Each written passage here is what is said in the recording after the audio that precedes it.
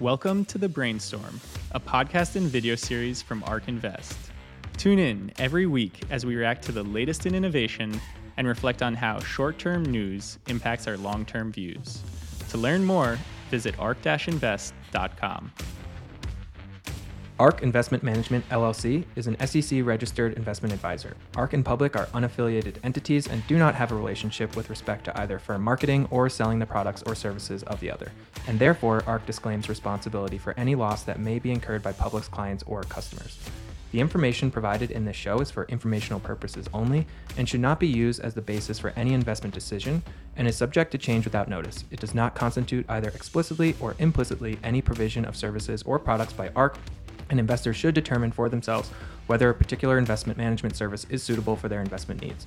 All statements made regarding companies or securities are strictly beliefs and points of view held by ARK and/or show guests and are not endorsements by ARK of any company or security or recommendations by ARK to buy, sell, or hold any security.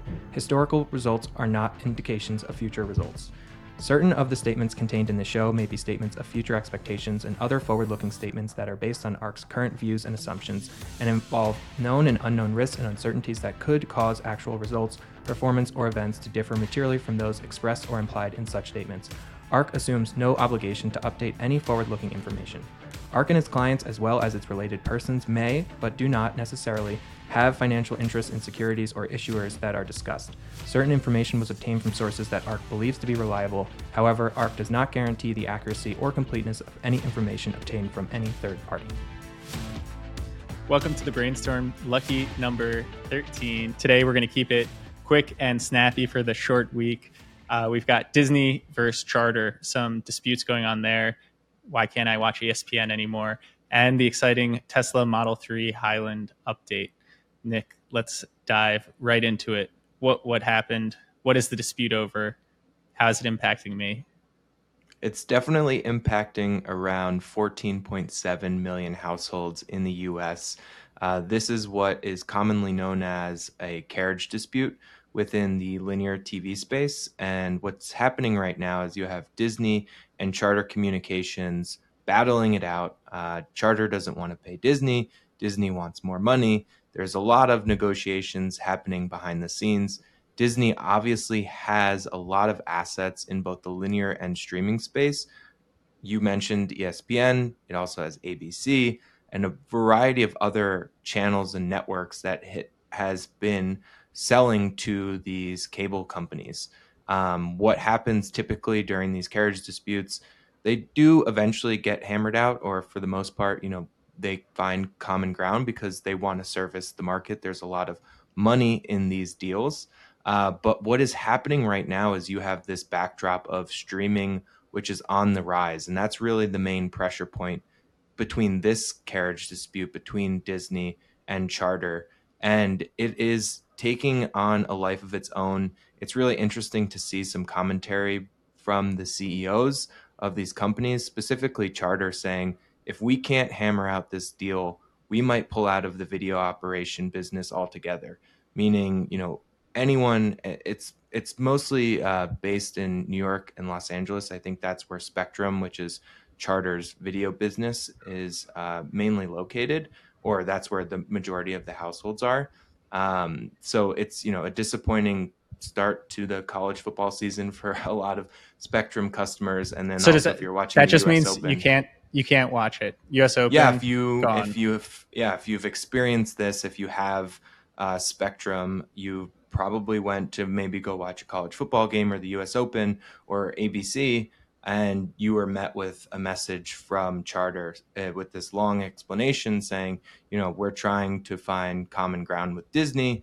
And if you go and look at what Disney's saying, they're saying we're trying to find common ground with Charter. So, there's a lot of finger pointing going on. But this is, a really interesting time. One, you have, the backdrop I mentioned with streaming, and just to give some color there, you have streaming, and this is a gauge that's put out by Nielsen.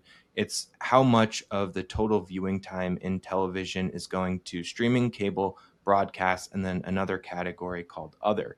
Right now, streaming is leading the way. It's at 38 28.7% of total TV viewing time, and that's up from the mid 20% only 2 years ago. So streaming is just continuing to take share, delighting the consumer. But you also have fragmentation of the market within streaming, right? It's not that pay TV bundle we're used to in cable or broadcast.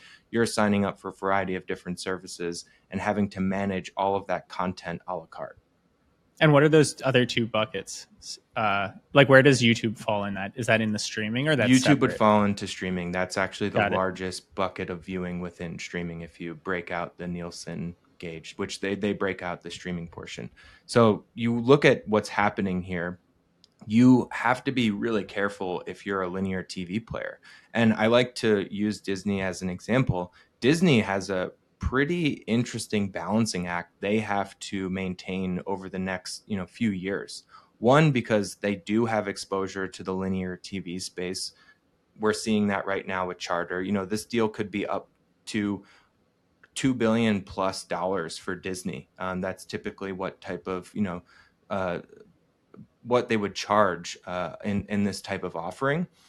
And if you look at the revenue breakdown, linear TV networks as a percentage of total revenue today makes up roughly 30% of Disney's total revenue base and 53% of its operating income. And so Disney has assets in the streaming space, Disney Plus, Hulu, ESPN Plus, but they are wanting to, and Bob Iger has actually come out and said this, they want to migrate all of those assets over into the streaming space. They are not oblivious to the fact that streaming is the future for the consumer, but they also have to, delight not just their customers on both the linear and the streaming side, but also maintain and make sure that, their balance sheet, their income, their revenue base doesn't just show volatility every week because they're migrating assets over in an unpredictable manner. So they have to be very careful while they're doing this to maintain shareholder value for their shareholders, and also just to continue to delight the consumer on both ends, on linear and in the streaming space. So Nick, how does all of this resolve in your opinion? Well, someone on either end, either Disney or Charter, is going to have to cave. I don't think both parties are going to walk away happy in this specific instance. But you could have an outcome, which is being telegraphed by the Charter management team, where, a deal does not get done and Charter either sells off Spectrum, shuts down that business entirely, looks to migrate all of its assets in the linear space to streaming in a quick and speedy manner.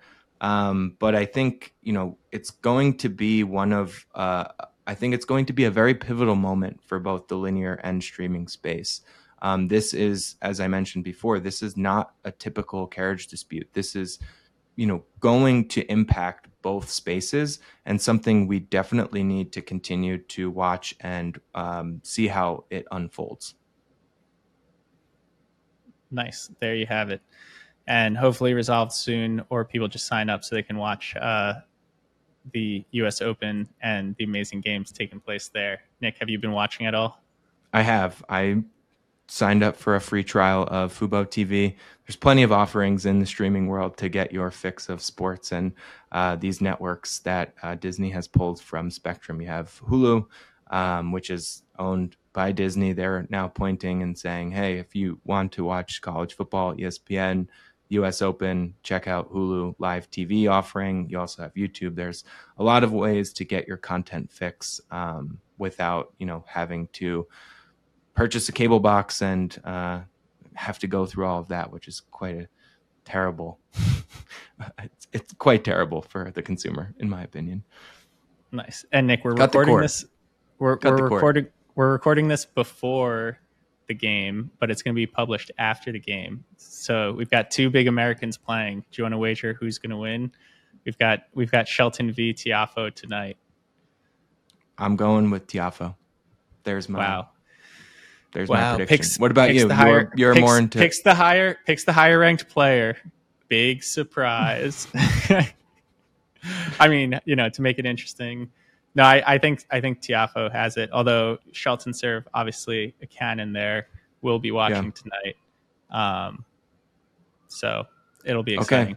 exciting. Moving on to the next. Onward. Tesla Model 3 Highland, long anticipated, finally revealed, kind of in an interesting way. Some images were leaked, and then more noise on Twitter, and then boom, updates on websites, and we saw it come out.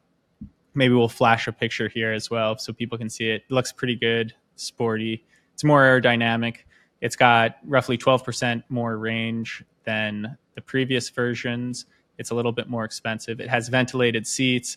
It's got a screen in the back so those back passengers can watch cool stuff and control air through there. They've got LED lighting on the inside, which can be adjusted. So overall, just all, I'd say, incremental but important improvements here. And I think the real thing to highlight here, simultaneously, there was a price decrease on the S and X by a fair amount. And so I think those prices have come down quite dramatically since the start of the year. Roughly, I think it was in the 20 to 30% range. But the point I want to use to highlight here is what disruption looks like along competitive vectors. And so when Tesla first came out, the classic refrain was, "Oh, look at those panel gaps. It's terrible. Like, I would never buy a car like this. The Spartan interior, all of that." But Tesla was competing somewhat orthogonally. It was a better driving experience. The software was far better than what would be in a traditional car. And that was enough to kind of gain these early adopters who came in, and they're buying the car for a different reason. Who cares? The panel gaps are off, but the software is pristine and constantly improving. And now with this update, you see Tesla making some of these incremental improvements that make the interior better. Right? You have those ventilated seats. You got that back screen. It's quieter. You got the LED lighting now. And so you have the traditional automakers who fell back on, oh, the interior quality is so much better. And now that competitive vector is diminishing as well. And I think this really helps Tesla go from that early adopter phase into kind of more mainstream with this Model 3 Highland. And I don't know, Nick, you're a Tesla owner. What do you think? Well, I have one question, which is why do you think Tesla chose to refresh the Model 3 and not some of its other models? Is there a specific reason that you think they're, looking at the Model 3 and saying, let's improve on this one, where, it has S, X, Y out there? Why not go after one of those first? Yeah, so I think S and X, those have been, S, you just had Plaid. X was refreshed not terribly long ago and is much smaller volume, higher end. Y is, I think, the first half this year, the best-selling car in the world. And so, that kind of leaves the 3 as the one to improve. I think it probably got overshadowed with the Y. And in my mind, it's like the Honda Accord. I'm biased. I drove a Honda Accord. But it's like, that's like a classic sedan. And now the Model 3 I think goes head to head and competes, far more favorably than the Honda Accord now with these updates. It's electric. The range on the long range, I think, is close to 370. The other thing I didn't note, this is just in Europe and China for now. So we'll be waiting to see when it comes to the US. But I do think it's that reason. The other 2 high end or low volume. Model Y is selling like hotcakes. So this one was the one that kind of needed this bump to find its sweet spot. And do you think this will improve the margin structure of the Model 3? Have there been any notes, details about, they've improved on the factory build and, this could actually improve the margin and cost structure of the vehicle itself? I would imagine that is the case. Obviously, you don't want to look too short term as they're ramping new production of the Highland. But if you consider that I think it's all LFP, which is a lower cost battery chemistry, and the updates Tesla's constantly improving costs on the manufacturing side. I do think this is a move towards more margin for the Model 3. And then one of the other things I want to highlight, I tweeted this out actually, was, for so long the question was, is it easier for Tesla to ramp manufacturing or for traditional automakers to shift to electric vehicles? And I think, time has shown Tesla's ramped manufacturing and demonstrated manufacturing prowess to a greater extent than traditional autos have been able to switch over to electric vehicles. And yet when I tweeted this, apparently this is still open for debate, and a lot of people don't necessarily agree with this. But so it is interesting to kind of step back and look at that just broad framing there. Yeah, I mean, it is, I think, interesting. I've, from hearing you, Tasha, the whole team talk about how Elon approaches the business in general, he's come out and said, right, the factory is the product, right? We're in the business of building factories from a first principles perspective. And I've always found that to be quite enlightening in how he looks at the products they build. Yep. And then Nick, maybe I'll just throw this. This is we're jumping ahead to another topic. This is straight from the research meeting that we were just discussing. Mm-hmm. Is the X, and they're talking about integrating voice and video. They already have text, obviously. There's been mention of money or crypto over IP on X as well. And if that is built into Starlink as like a default app, when you hear that, obviously you're talking telco and all of that stuff, what does that mean to you? It means there are going to be some spicy negotiations between Elon Musk, Apple, and Google with Android, right? Because it'll still come down to the operating system and then ultimately the telcos, right? So I think it is interesting to think about his end game. And when you said X, my mind went to the SUV, but you were talking about X platform, previously known as Twitter. But when I heard you say that in research, my ears did perk up, because I think that is an interesting perspective and way to view his ultimate, end game with his purchase and decision around X and Twitter. It certainly makes sense. You mentioned the idea of an international telco. If you look at the telco space now, it's very regionalized, partly because you have to lay physical infrastructure. So, having a satellite-based operation where these satellites are crisscrossing the globe, it does make the 300 million plus users of X potentially in the, I guess, potential customers of what Elon is trying to sell with Starlink. So definitely something that we should, maybe tweet at Elon and ask him. Nice. All right. Well, that's it. We'll see you next week after this short week for episode 14 of the Brainstorm. Nick, you do anything fun over the 3-day weekend? I am still in Lake George, New York, enjoying the lake. I was out on it yesterday, and I have my cousin's wedding this weekend. So enjoying the short week we have. It was nice to have Monday off, but glad to be back with you, Sam. I hope you enjoyed your vacation, but it's good to have you back on. Good to be back. Thanks, Nick. And next week, I'll be able to talk with my hands. If people are watching on YouTube, the reason I'm slouched over, not moving much, is because I have to hold this microphone very, very still. Otherwise, it disconnects on me. So I'm being very careful in my mannerisms. I'm Italian. Normally, I talk with my hands. I can't do any of that. I feel completely handcuffed. He's handcuffed out there. Yeah, I'm very much handcuffed by this current situation. So hopefully next week we'll be back in prime form. We'll be able to get this out on Tuesday. This is going to be, and everyone, you'll be listening to this on Wednesday, but hopefully we'll be back to our Tuesday cadence. But thank you everyone for listening and watching. That's our show.